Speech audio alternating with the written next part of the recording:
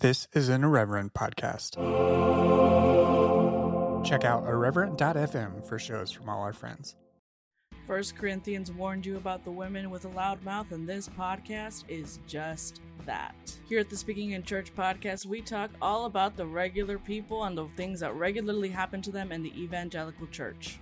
It's a podcast about change, it's a podcast about seeking moral high ground, and it's a podcast for people who are just trying to deconstruct on the safe side. You can listen wherever you get your podcast, and if you want to be a guest, yes, you, regular person, you can be a guest on the Speaking in Church podcast. If you want to come on, just let us know.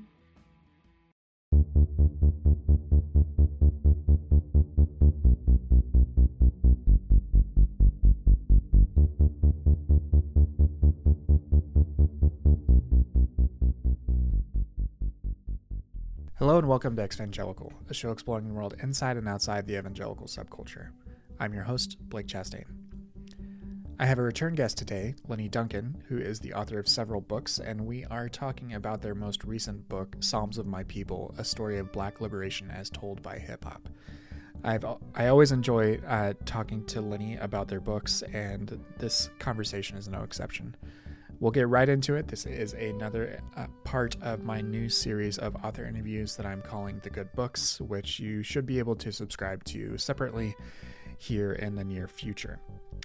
In the meantime, please note that Lenny did have a mobile connection when we talked, and I have tried to clean up the audio as best as possible, but just bear that in mind as you are listening. It is a great conversation, and that really doesn't impact any of that at all. If you want to help support the show, you can go over to postevangelicalpost.com and sign up for a free or paid subscription at $5 a month or $50 a year. You will receive ad-free podcast feeds and additional content here and there. That site is currently being hosted by Substack, and as many listeners may know, it has been the point of controversy for the last couple of months, and honestly for the last couple of years. I am considering options to move away, but please be patient with me, as this is not something that I can do frivolously or necessarily very quickly. There is cost associated with this type of move that I am considering. But you can go find all of that over at postevangelicalpost.com, and if I do move to another provider, well, you shouldn't really notice on the back end, but currently it is on Substack, and I'll be using that until I can find a suitable replacement. You can also follow me over on Threads at brchastain_, and the same on TikTok, even though I don't currently post that much over there. All right, let's get right to it.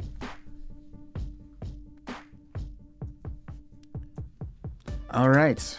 My guest today is Lenny Duncan. They are the author of several books, and their most recent is Psalms of My People, a story of Black liberation as told by hip-hop.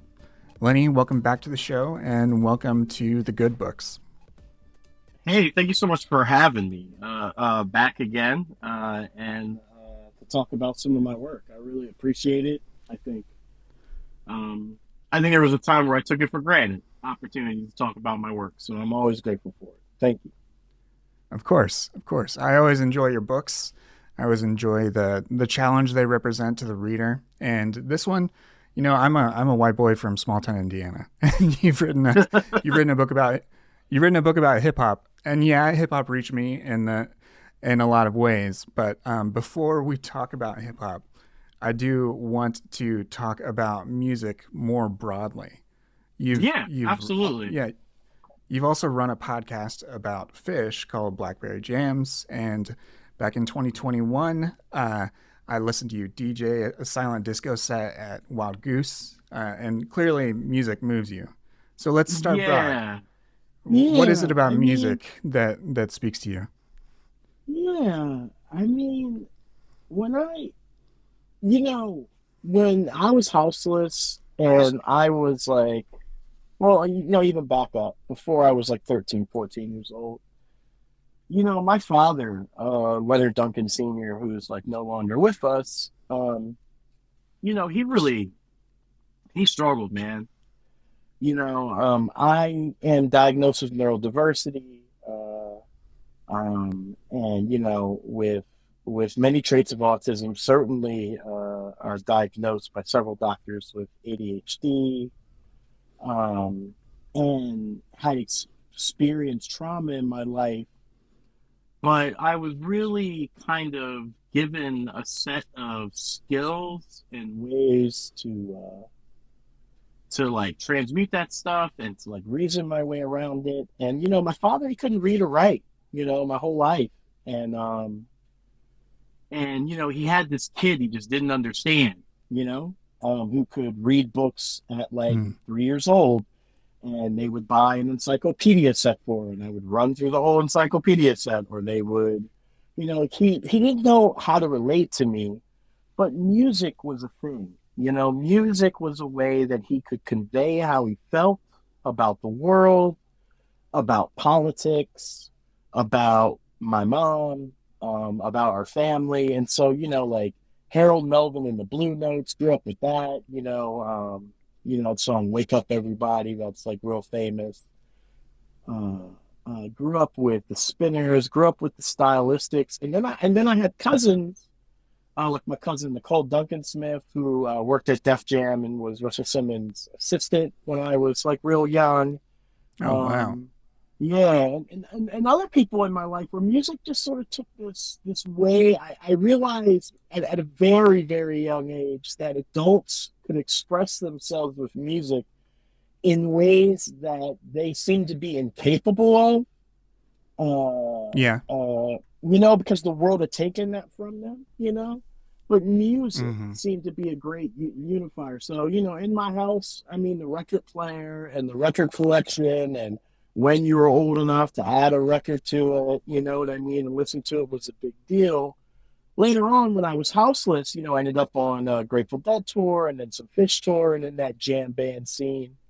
And that was, if you were living an anti-capitalist lifestyle in the 90s, there weren't a lot of places to go, but that was one of the buckets you could fall into to kind of like, get by. And, even there, just the stunning power of music to drive people towards revolution, to drive people towards spirituality. I think evangelicalism could ask, if you're someone who enjoys the evangelical church, you could ask yourself, do you like, all right, like, is it the Holy Spirit or is that just a G to a C chord? Like, you know what I mean? Like, like it's, yeah. Like, no. Right. Like, because music has a way to move us. And so, yeah, music's always been a big part of my thing. I never had any skill for instruments. And so I've always, just been a big fan. And at one point for public radio, I did a podcast for PRX about Fish. And in fact, I think this week, Vermont Public Radio is rebroadcasting an episode we did with them about Fish that we ran on the podcast. And yeah, so brave little state. I love that little podcast. But like, yeah, it's just been a big part of everything. I think very early on in my more, I don't want to say hopeful, and I don't want to say naive, but certainly in less experienced days, I thought music had the power to change everything, I thought if you threw the right party, much like probably the people at Woodstock, you wouldn't have to fire a shot and you could change the world. I'm less convinced of that today, Right, yeah. Though it still definitely has that motivational power you're talking about. Like that can't be denied. Oh, so you decided. Yeah. Go ahead. Sorry. No, I was just going to say no. I mean, it can't, that's it. Like, there's something in ephemeral and unknowable behind music, and how the same lyrics can mean the same thing to 12 different people. God, there's something so beautiful in that, right? Yeah, absolutely. And I mean, have you ever seen any of those old videos or I don't know how old they are at this point, but they resurface every once in a while on social media where it's someone, an elderly person, where they put on some music from their youth and then they come alive in this way that isn't it's hard to it's hard to quantify, like the depth at which a lot of those musical memories stay with you. Yeah, I mean, even as a pastor, one of the more amazing things what I would do, visits with the elderly or people who were in like early stage dementia or even late stage dementia in some cases. More than Hmm. them people remember their hymns. You Yeah, sang a hymn with them, they knew every word. They knew absolutely. every word. Yeah, They even knew the third yeah, lyric I never knew. I'd be like, what the hell lyric is this? You know? absolutely. Yeah, because So yeah, it's in music there. has this It's in there. power. It has this power. Absolutely. And so yeah, I've been real fascinated with it since I was a kid. Yeah, I really, you know, it's a big part of my cosmology, I guess. nice. So you decided to write this book that's all about hip hop and what it's meant to you. And I'm curious, how did you go about your chapters are by and large structured based on certain songs. Um, so how did you go about selecting these songs as the ones that you wanted to write about in this way? Oh yeah, absolutely. So I wanted to make sure that if like this was a mixtape, because like this letter is kind of like a love note to little Lenny, and like what would 12 or 13-year-old little Lenny if they had access to maybe look a few years into the future Mm-hmm. and during the golden age of hip hop, like what songs would they pick? Well, it would be very Jay-Z heavy. It would have been Kanye heavy. It would have been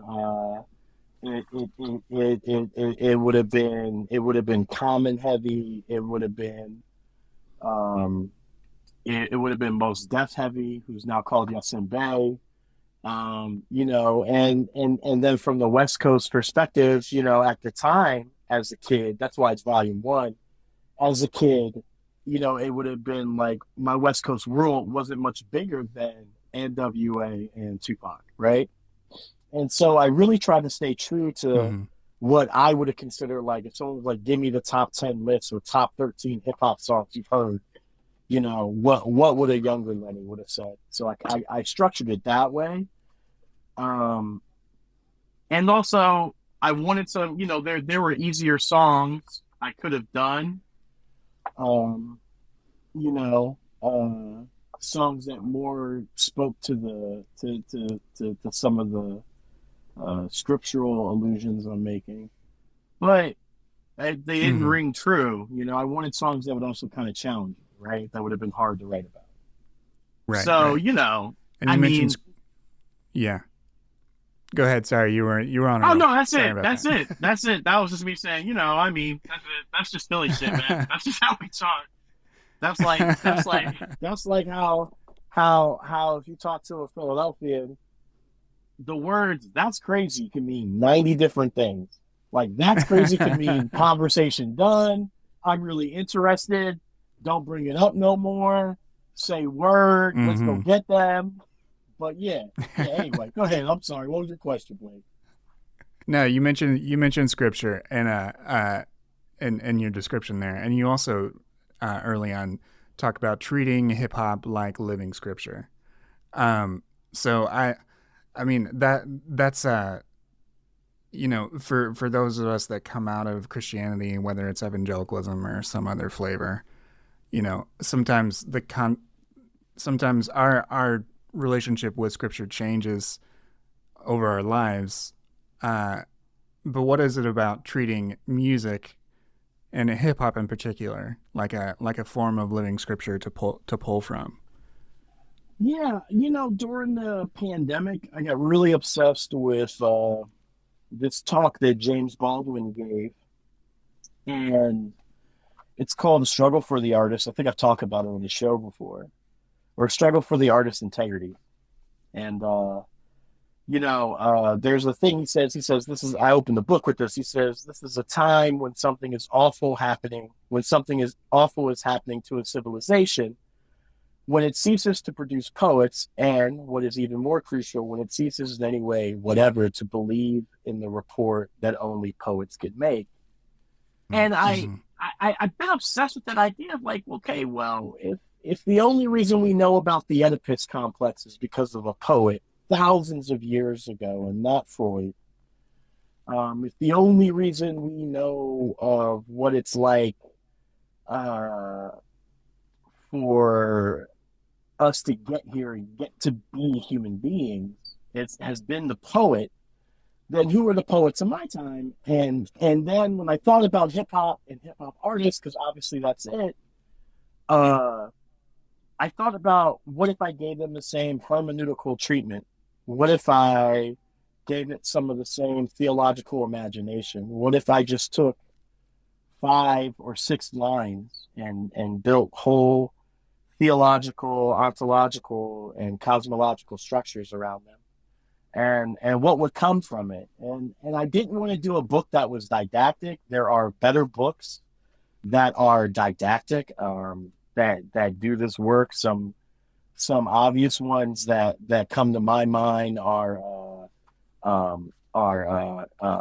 that I think I even bring up in the book have that have been done that deal with women in hip hop, that deal with some of the academic nature of hip hop and what it means. I mean, even if we just look at Gilroy's The Black Atlantic and go from there, there's been lots of academic work about how music is the way that you can identify the diasporic people who live all over the world now as a result of colonialism and chattel slavery and this sort of culture that crosses borders and crosses continents. And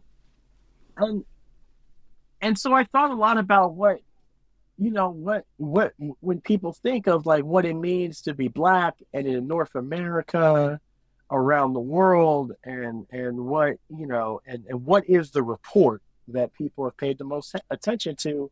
It's been hip hop. And so I wanted to write a love letter to hip hop, and I'm not sure how I did. It's basically the bottom line. And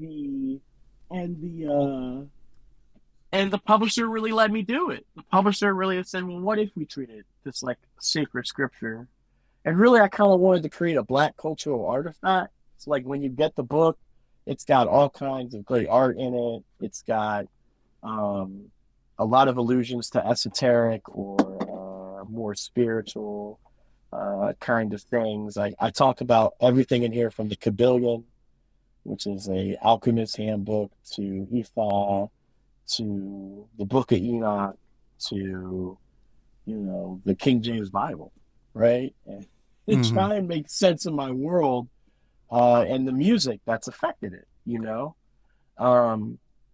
and so I don't know if you've ever read Be Here Now, but I was very inspired by Alpert's work, or Ram Dass, Richard Alpert, or Ram Dass, as he calls himself, and really wanted to create something that just seemed like it was, you're really not sure what it is when you get your hands on it, right? And you're not sure if you should explore more into it or if you should just let it float over the top of your consciousness, or if I'm saying something serious or if I'm not. It's my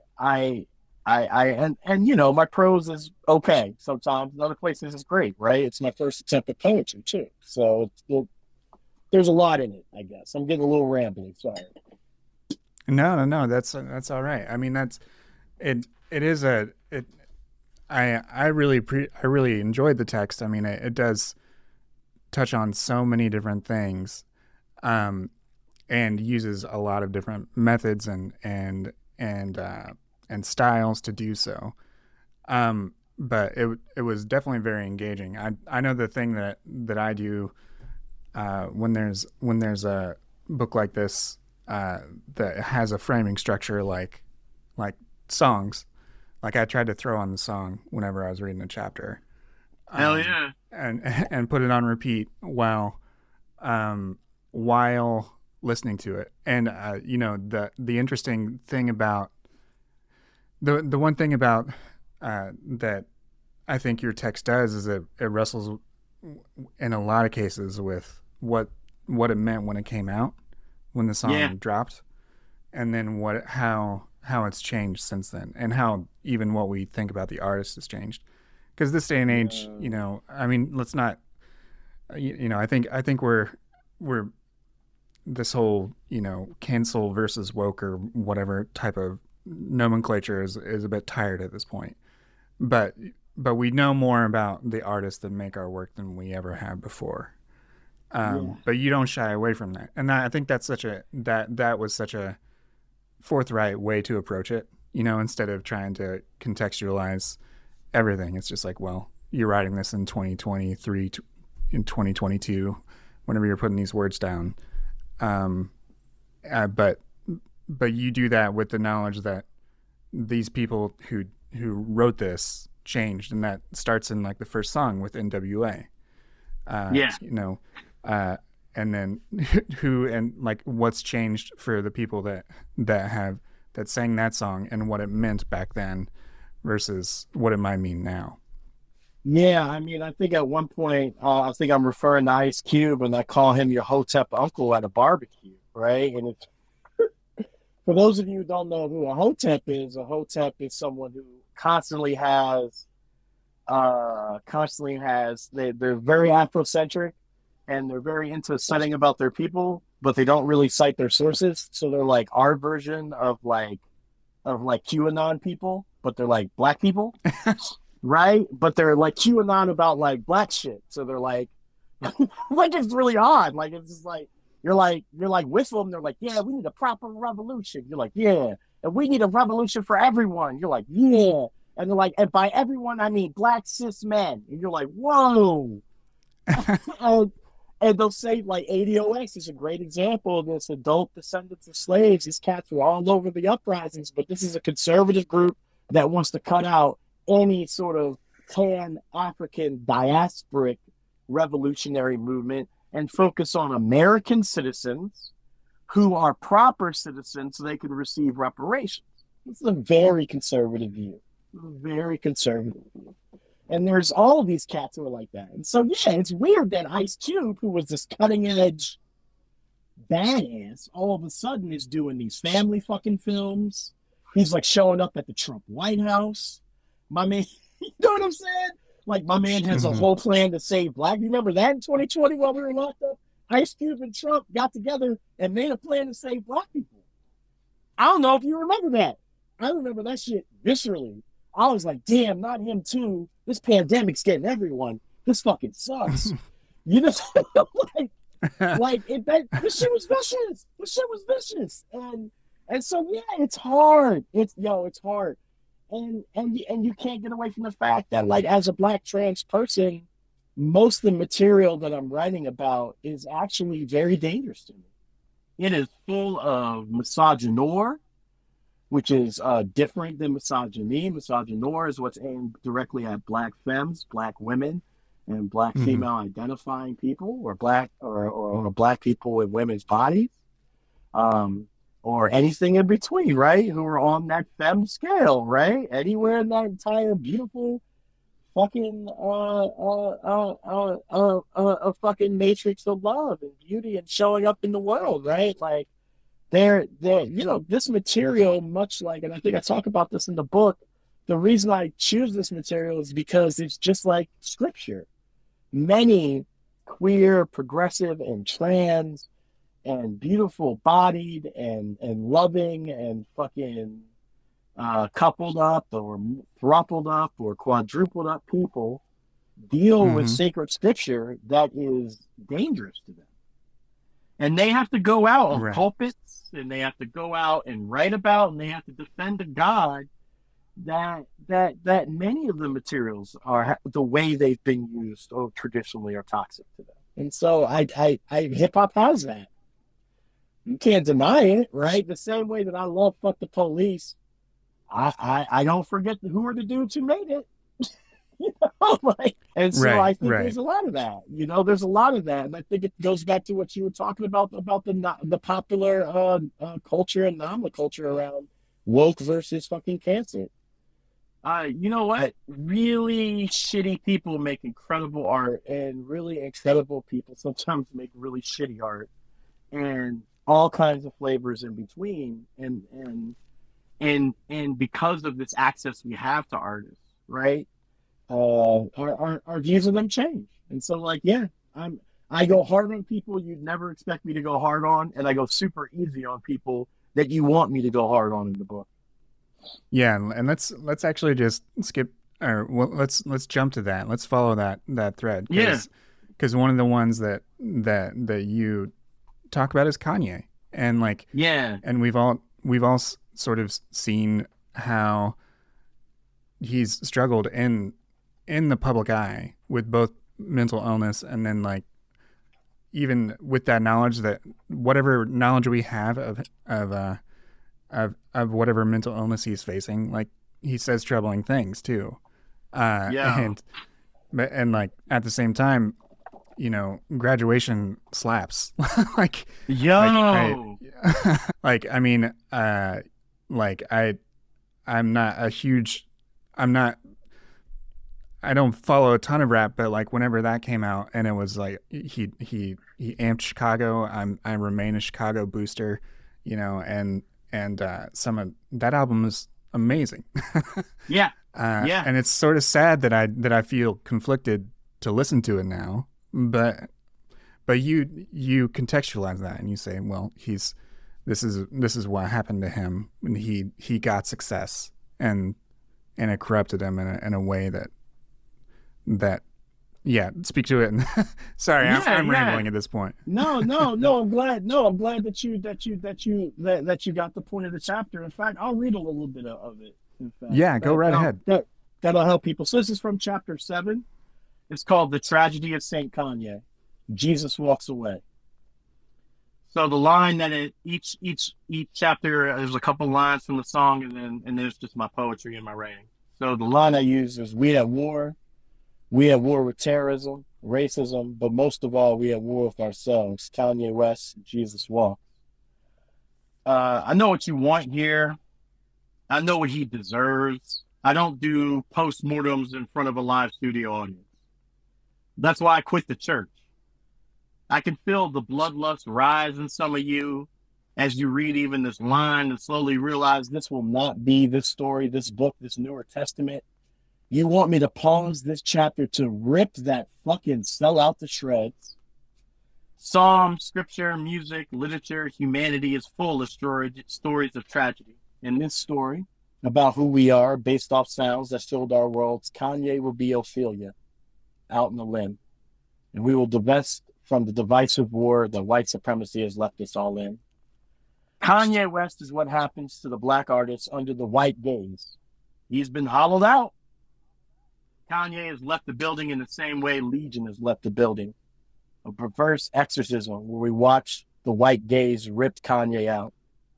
The hordes of 100 lies and twisting of reality enter his shell. And Kanye is also like the artist that Baldwin talks about, the one who finally realizes his suffering is insignificant unless he uses it to connect to other suffering. The universality of human suffering is often the artist's first breakthrough into what humanity can really offer, this misfit, this alien, this traveler from afar. Kanye was no different. Tired of being the one who made the molecular structure of the song, the Def Jam payment plan system in which producers and others find themselves relegated to poverty in the long run, Mr. West wanted to say something. Never trust a backpack rapper with a Gucci bag. Never trust a backpack rapper with an empty backpack. And it kind of goes on from there, but yeah, I mean, Kanye is really this case of what happens to the black artists under the white gaze, right?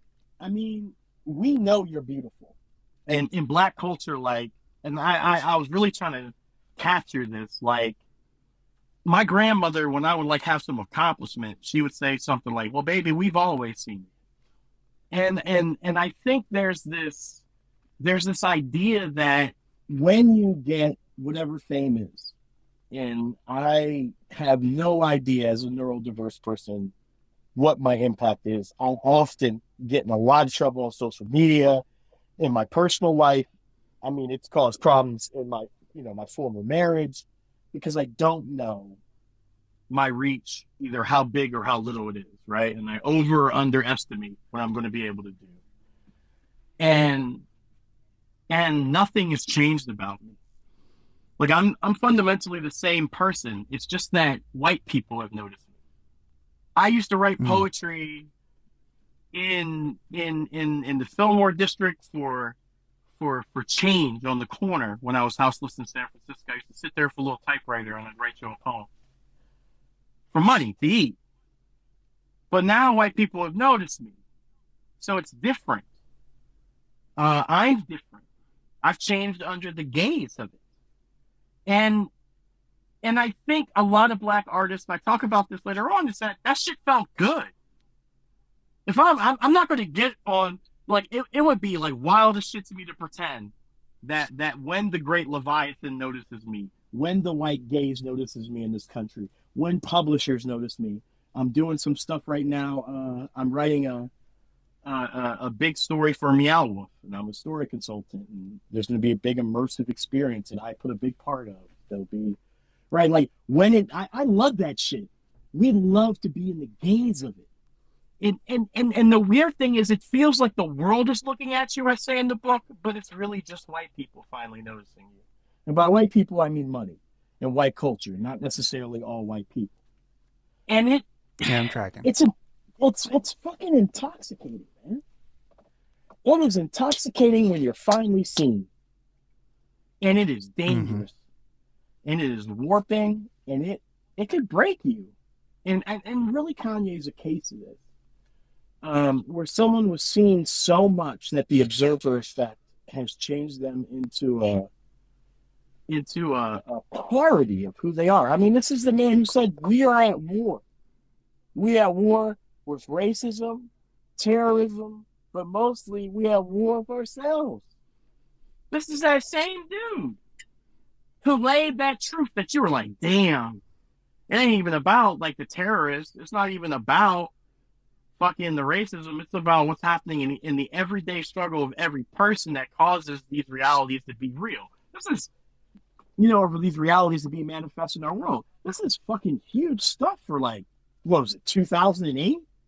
2009? This is fucking heady stuff for hip hop, And then we see him years later, and he's wearing on a dance track.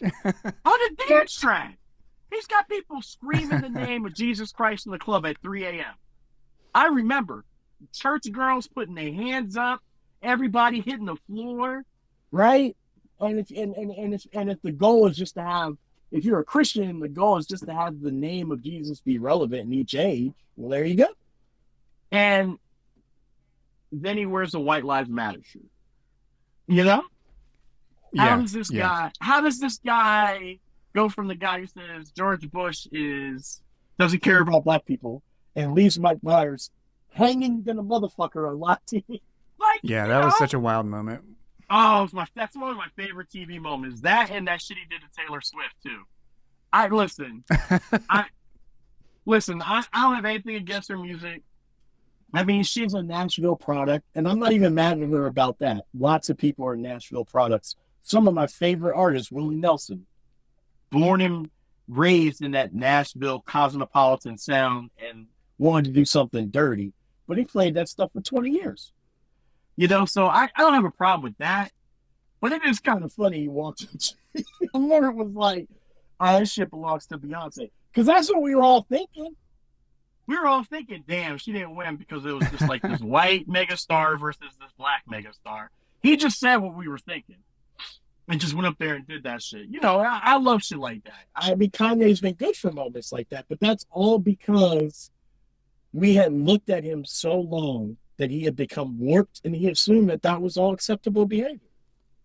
Mm-hmm. And we're just as responsible for Mr. West's fall as him. Yeah. There's this, have you seen any of these clips? It's literally just been in the last couple of days of this interview between Shannon Sharpe and Cat Williams. It's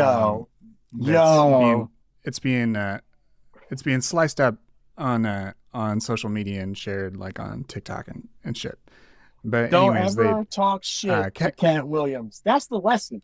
If there's a lesson to be taken from this, Cat Williams remembers every rotten thing you've ever done, and don't ever talk shit about it publicly. That's the end of this. He had a comment about Kanye because Sharp asked him, And he said, "We all knew he was mentally ill, and we're not grading him on a curve."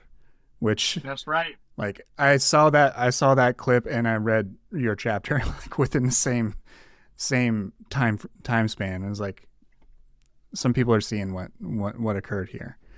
Yeah. Yeah, Um, I mean, and we give that space to other artists, right? There are white artists that we've watched. I mean, Sinead O'Connor, we watched sort of have these moments that we knew something else was going on, but we also knew what she was saying was important and her music was important. And we lionized her in the end. I don't know if we'll do the same to Kanye. Yeah. And that's kind of sad.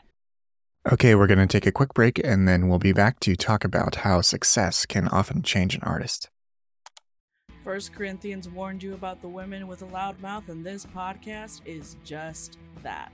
Here at the Speaking in Church podcast, we talk all about the regular people and the things that regularly happen to them in the evangelical church.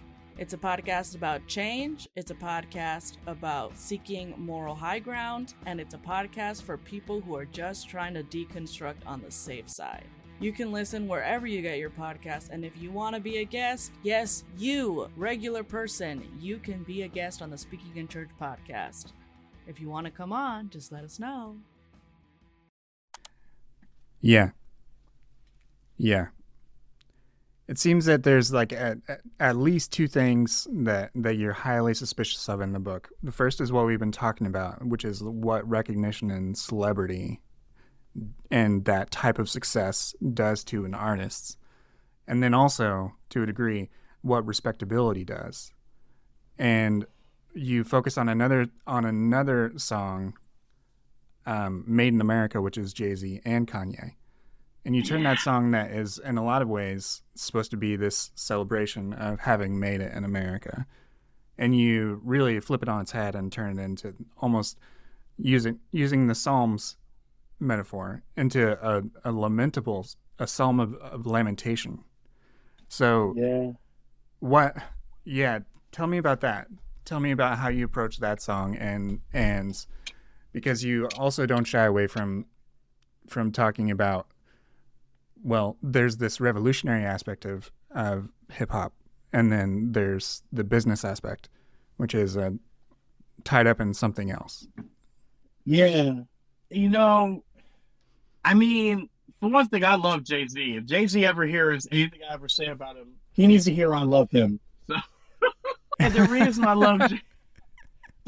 love Jay-Z is because I went to Marcy as a kid, not to hang out, but like to visit cousins. But I was scared as shit. Listen, I know Marcy Projects back in the day. I know what the Sty was like back in the day, Bed-Stuy in Brooklyn. And there is like this almost P.T. Barnum aura around Jay-Z, where it's like, you could hustle, you could take that hustle money, you could buy some studio time, and then you might start $1 billion industry based off of who you are. I mean, there is this, in Jay-Z's story, there is this real strong all-American, and it really is all-American. People are like, well, he started as a drug dealer. I mean, I don't know what you know about American history, but selling intoxicants to people is about it's almost as American as land displacement. You know what I'm saying? Like it's up there with apple pie. Look at the history of Coca-Cola. Exactly. I mean, and so I mean, there is that. But I grew up in Philly, and we have the Made in America Festival. It's the biggest festival that probably happens in Philly every year. It happens right downtown. It's pretty amazing to see that many black people all in the same place, all those black artists on the stage. And that song Made in America, it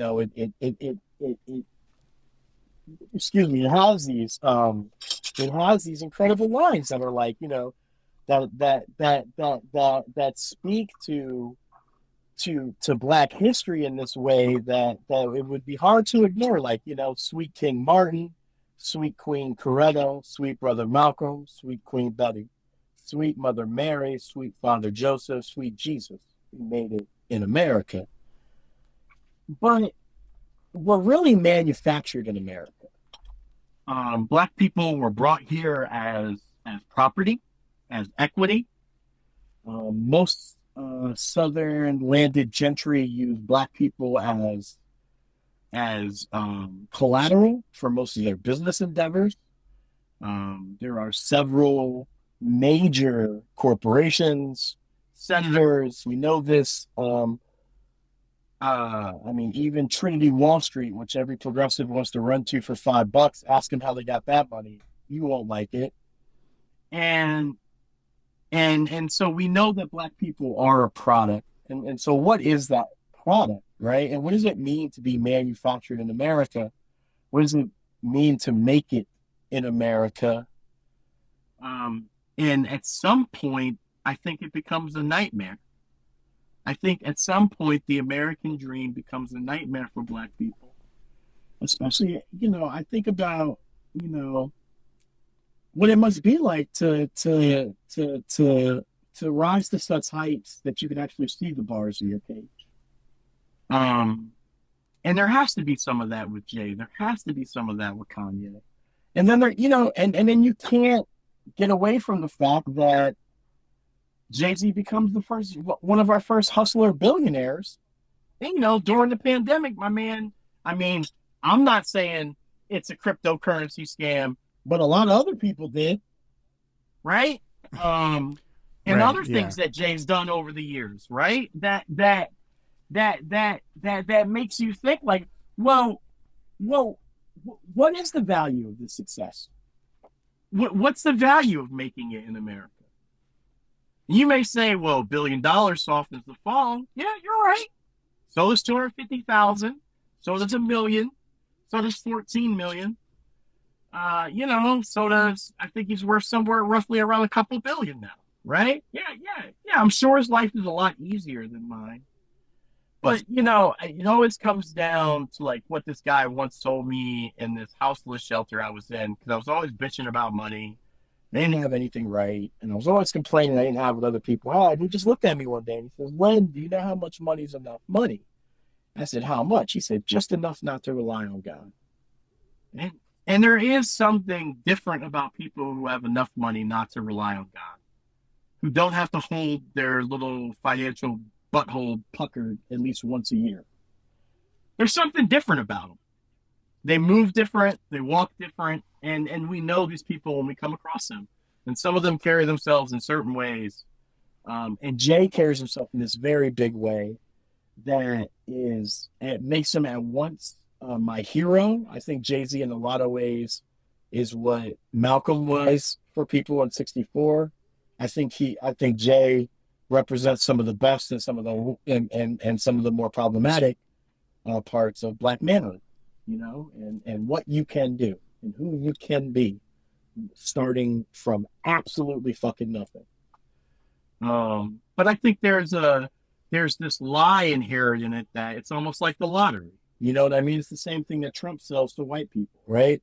Well, as long as Trump's a millionaire, I could be a millionaire, right? I think it's the same thing with Jay. He sells the same thing to black artists, and that's not the case anymore. He got popular at a very particular time in a very particular place, almost like Motown. And I'm not sure music's in that place right now. You know what I'm saying? Particularly hip hop music. Right. So, it keeps the dream going where you're like, oh, I can make it too. I don't know. I think the system's pretty fucking rigged against you. And one guy out of 32 million got fucking lucky. So you have a 1 in 32 million chance of being Jay-Z. That's, and maybe you like those odds. Those are better than the Powerball. I mean, and that's the thing too. Like, as a writer and as an artist, you make your luck. Yes, you do get lucky. Yes, the right person hears your stuff. Yes, the right editor reads it. Yes, the right audition. Yes, the right production company. But you also put in a ton of work and a ton of preparation so that luck would be real. Right? And so there's that too. I think my man put in the work and the dedication. So when his time came, he was ready. So but yeah, I struggle with it, man. But you ask me now to put on any hip hop artist to explain what hip hop is to someone. As a Philadelphia kid, if it's not the Roots, it would probably be a Jay-Z album. It'd probably be a Reasonable Doubt. I'd probably get Jay-Z, Reasonable Doubt, and be like, "This is the album you need to listen to. This is how this is hip hop to me." Right. Yeah. I mean, those tensions are there, and it's better to address them than pretend they're not there. You know, you can't pretend that he's not a billionaire. Billionaires shouldn't exist. He's become something different. So I mean, yeah. Do you know how many? If you made 100, I think I just saw a thing. If you made I think it was $100 a second, it would take you 1,000 years to earn $1 billion. To put it in perspective for you, it's insane. It's an insane amount of money. It's insane. Absolutely. And yeah, it the fact, and to your point earlier, just even about the economics of somebody making that again, all the main megastars that are still around are the people that hit the scene and got big in 2010. Those are the megastars. Try to think of a new megastar before streaming, before these are still pre-streaming people. Jay-Z, Taylor Swift. Yeah, all that stuff. Beyonce. Great. Look, why do people go to Fish? I mean, Fish did a huge thing in New York where they redid their album from it's their original album they wrote in the 80s called Gamehenge. But they performed basically all of Gamehenge, which is something they did in 1994. It was 30 years later. And Madison Square Garden was fucking packed. Because that's where the money is. You make money touring. Right. And if you can't pack them in, right, you're not going to make any money off the streaming stuff. It's just not going to happen for you. So yeah, it's a different world for the hip hop artists nowadays too, right? Yep, absolutely. It's just to just thinking about the economic systems, and that's not necessarily been the focus of our conversation, but I mean it's there and it's present in hip hop and in every other type of popular music. It's just it's right there to be seen. They're not necessarily hiding it. Nah, they're like, this shit's oppressive. You want some? They don't care. Sign up. You're like, okay. You're gonna take advantage of me? Okay. I mean, because what else are you gonna do as a black artist? What else? How else are you gonna be seen? And that's the thing too. Lately, we were talking before we got on the air about writing projects and stuff we're working on. That's why I'm trying to get into writers' rooms. That's why I just want to be in the back somewhere.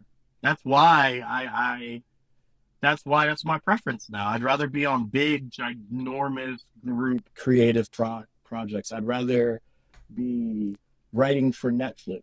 I'd rather be, and no one know my name. And I'm just the person who writes up the stupid backstories for all the stupid sci-fi stuff. You know what I mean? I'd rather be part of a writing team or a writing group and not have to face so much of the gauntlet of the artist is the art and the art is the artist. That has been probably the most damaging thing for me as an artist, right? Long gone are the days where you could just live on your art. You know what I mean? You can't. People need to know you now. They have to know who you are. Or they don't buy it. Yep. They don't sign up for your Substack or your Patreon or whatever. They don't. Yeah. It's tough. Absolutely. Yeah. Yeah. And I mean, the hard thing is that for a lot of artists, the thing you're documenting is how you change. And people don't necessarily, they don't want to see you change. They, the thing that makes the algorithm, churn your stuff and put you in front of people, they want the same thing.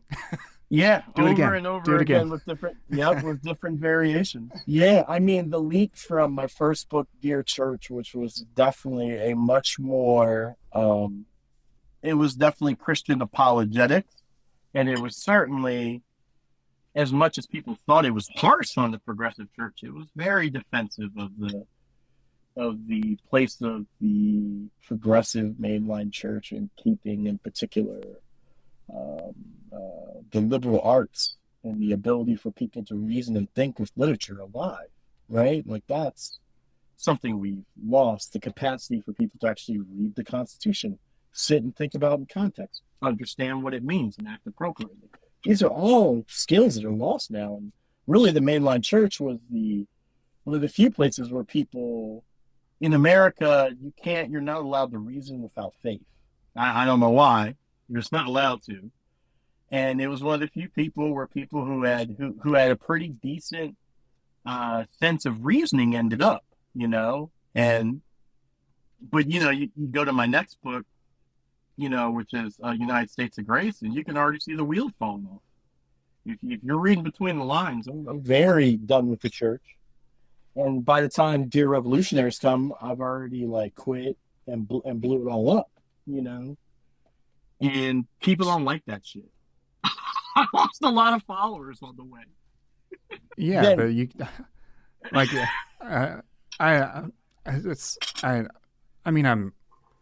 I followed you through those books. It's a loose connection, but you share a lot from your life, in your books, in your social, all that stuff. And that's the part about art. And I think you wrestle with it in this book with the artists that you admire, with the hip hop artists you admire. They changed, some of them changed in ways you don't vibe with. At all. But it still meant something. It all still, the record they left behind is still there. And then they leave behind the next thing. Just talk about creative challenges of that, actually the challenges of being a creative, of putting something out, the risk that involves to begin with. And then thank you the for fact saying that all over this. time, You're really this is the fourth book the third book we've talked about. Every time you fucking get it, man.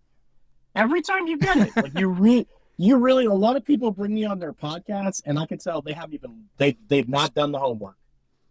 They have not done the homework, and they get me to talk about my book, and then halfway through, they're like, you could see the shock in some of their eyes, because you just do a lot of this shit on video now, and so right, yeah, they're like, you can see the look in their eyes. They're like, fuck, I didn't know the book was about that. You know what I'm saying?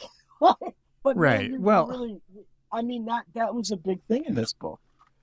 I'm unsure if I want to write another book after this.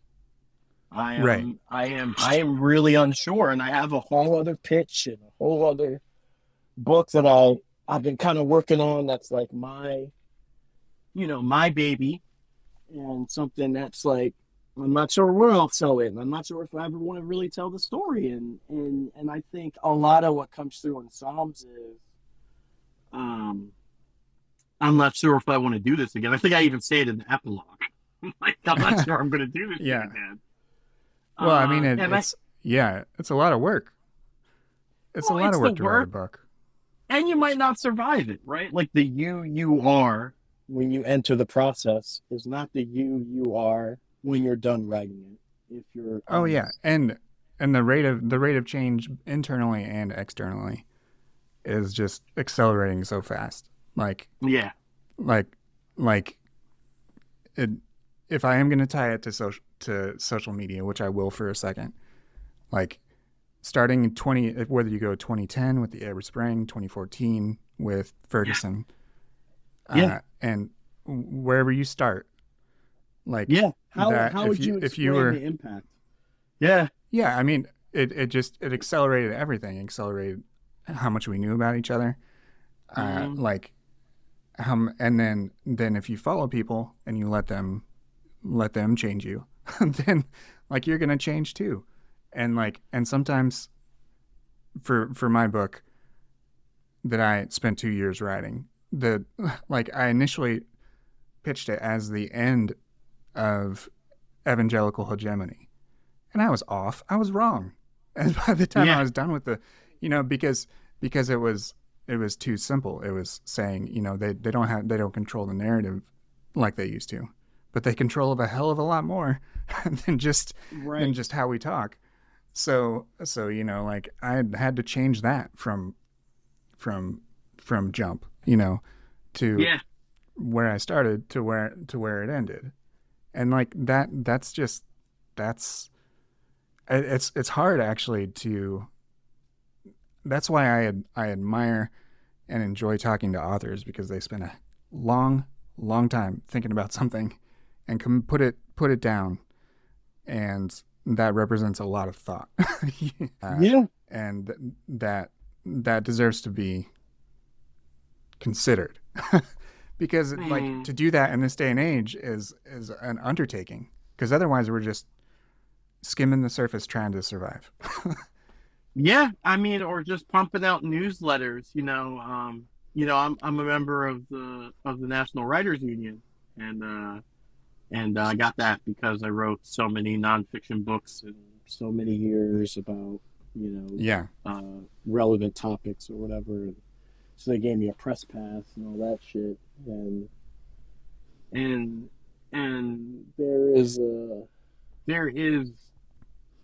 there are several ways we can tell stories, but we don't tell stories like we used to. I mean, Hunter S. Thompson would go spend weeks somewhere.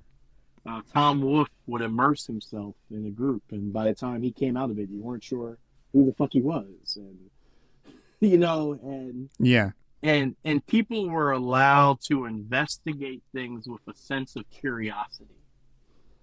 But I think having not necessarily the right answer, but answers at your fingertip, has limited our sense of social imagination with one another. And writers kind of hold a place for that.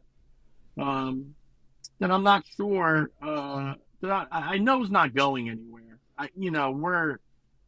We're like toddlers, and now we're finally in first grade, right? And so we're learning like not to look at the phone more than once a day, right? And we're learning more and more not to trust everything we see on social media. And we're learning about algorithms, and we're learning about all of these things that in the parlance was not in the everyday parlance of the average American, No, not at all. And so I think that's really helpful stuff. I think we're maturing with these new tools, but it's fucking scary. It's scary that, me and my wife had a very ugly divorce, and I know that she consistently says things about me on social media, and I know they're consistently not based on what's really happened, right? And like, how do I talk about that in a way that doesn't seem like I'm punching down? And how do I address the fact that for 2 years there's been this person very publicly talking about our very ugly divorce? And how do I hold their heart tenderly? How do I make sure that they're okay? Right?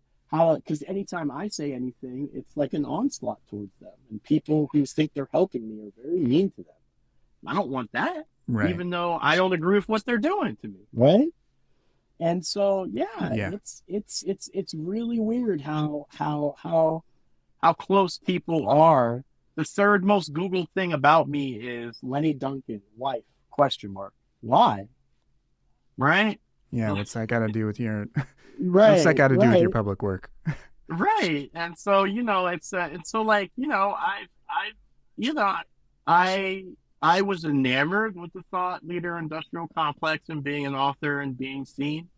I lost a lot of important things along the way, and some of it was for my betterment, and, relationships that didn't work out, not just talking about my wife, but a lot of friendships and collegial relationships and intellectual relationships, because I had to make room for new creative relationships, The problem is with social media is that you're doing it all while everyone's watching. And so it's very ungraceful. And I have decided just not to be fucking graceful on social media. I have decided that you're going to get who I am, and it's not going to be pretty sometimes. Sometimes it's going to be great. And sometimes it's going to be a real person. But I also, I think as an artist, have really learned to delay things. Like, I don't have to post a thing as soon as it happens. I can wait a couple of weeks. I'm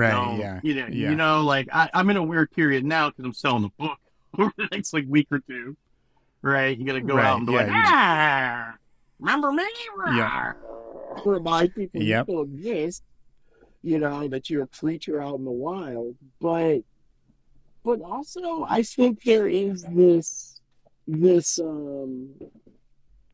I think people really appreciate when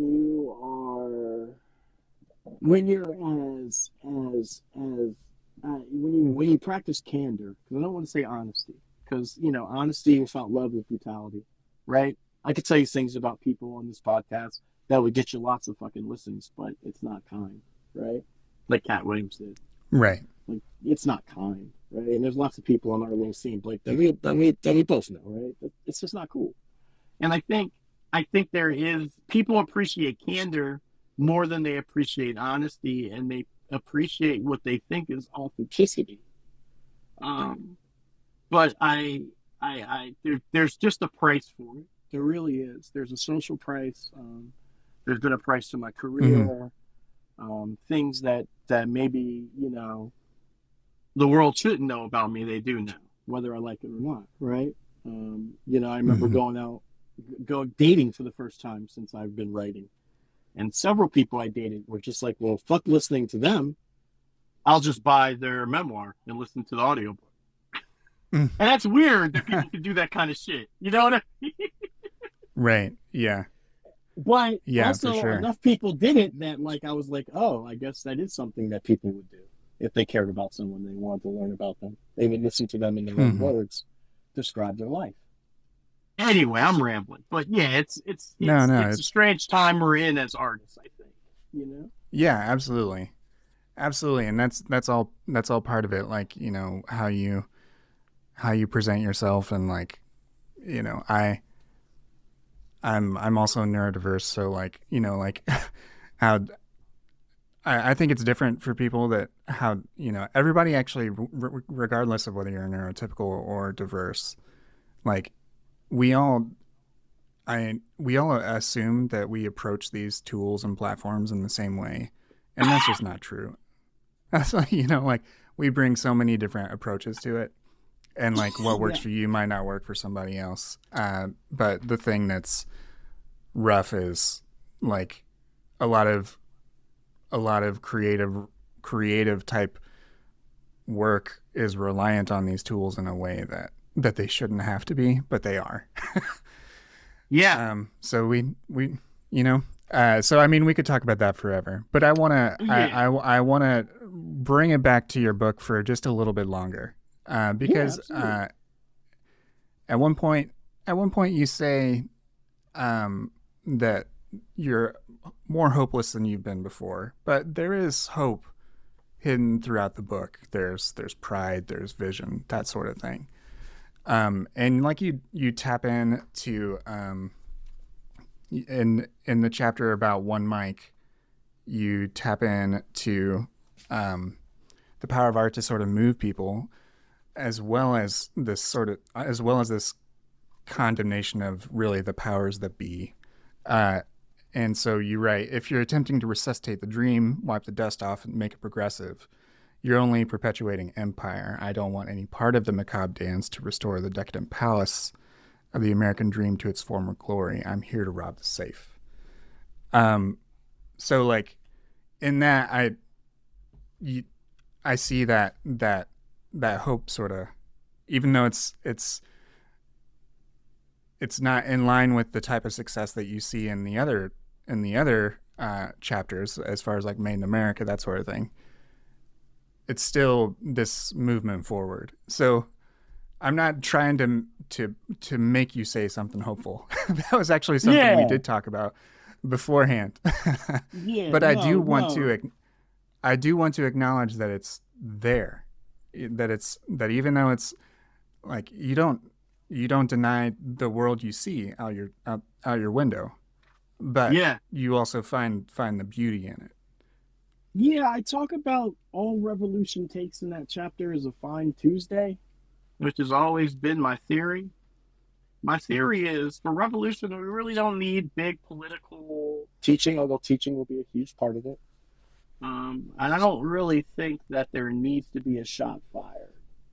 I think that if we build systems of mutual aid together and togetherness, that it'll just be a Tuesday, just a normal Tuesday. That when it all falls, you've already been working on a local food co-op. You and your local neighbors have bought all the land around you and adjusted the rent for people who couldn't afford it, who were part of your community. You've already been doing community defense. You've already set up a free clinic. You've already created spiritual space. You've created artistic space. You're pooling your resources and you're kind of headed in the same direction. So that way, when it all falls, it's just another Tuesday to you.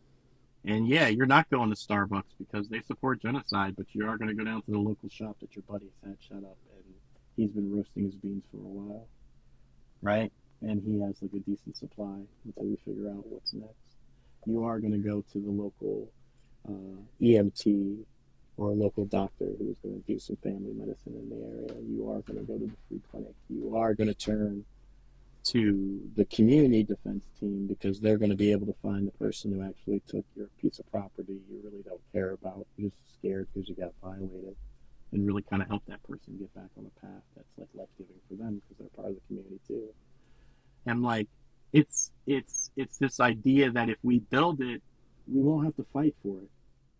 They might try and come take it, but we won't have to fight for it at first. And so, I do have hope in that. I'm here to rob the safe. I think after that, I say I'm here to take the fixtures out of Washington's bones.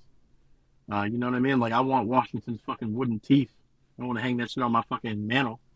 Like as much as I have respect for, I just wrote an article on my Substack in Defense of Democracy where I talk about the importance of constitutional principles and the right to self-organization. These are indigenous ideas. These are not the ideas of the Enlightenment. This is the indigenous critique upon what they experienced when they saw the European colonialists first come to the Americas. This idea of sovereignty, of the ability to participate in public debate about issues, and that whoever has the most compelling argument is the one who wins, not by force. That everyone has this sort of baseline communism where if I just sort of take care of you, and take care of your needs, the rest of the community does well. These are all indigenous ideas, all presented by the to early colonialists where they first experienced it. Is with the Eastern tribes and the woodlands and the Eastern woodlands of the Americas, and in the late 17th century and the early 18th century, this sparks the Enlightenment. Is them trying, Rousseau and others trying to answer the inhumanity that European life is. And so these principles are worth dying for, even if America dies, right? Like, America can go, but democracy can live on. And I think democracy is something that's worth talking about. We're having a time where people are relating democracy to a two-party system where if they ever read the Federalist Papers, that's the first mistake Madison says don't do. Don't create a two-party system because eventually all the property owners are going to join one and fuck everyone. I mean, that's not how Madison says it, but that's basically what he says, And so I think there is hope here. I think there is a dream to be had about the right to self-organize, the right to bodily autonomy, the right to self-movement, and the right to have certain baseline needs met that are part of what we call democracy. And it is democracy of the Americas, but it's and when I say that, I mean indigenous intellectuals. And by intellectual, I mean anyone who spent their time thinking about great big ideas and arguing it with anyone. And so, there's a lot of hope in here. It's not just me saying that the industry's trash, that hip-hop didn't change the world. I think hip-hop changed the world. I think it shook the world. I think without hip-hop music, we wouldn't have been prepared for Ferguson. I think without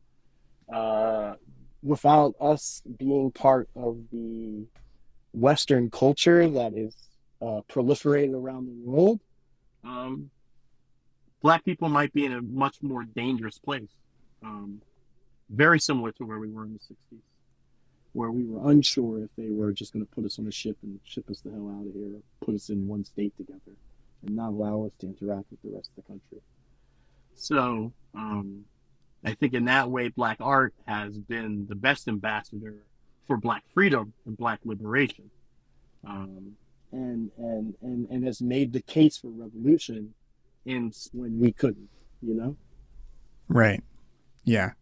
Well, it's a great book, a great addition to your own bibliography, Lenny. So I really enjoyed it, and there's this quote from E.B. White. He says that a book is a sneeze, and I think you've got allergies.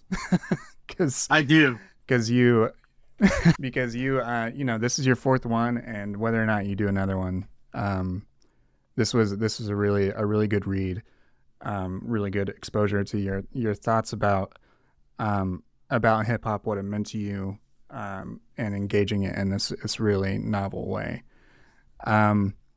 So I just want to thank you for coming on and talking to me about it for a little while. Where can people find the book?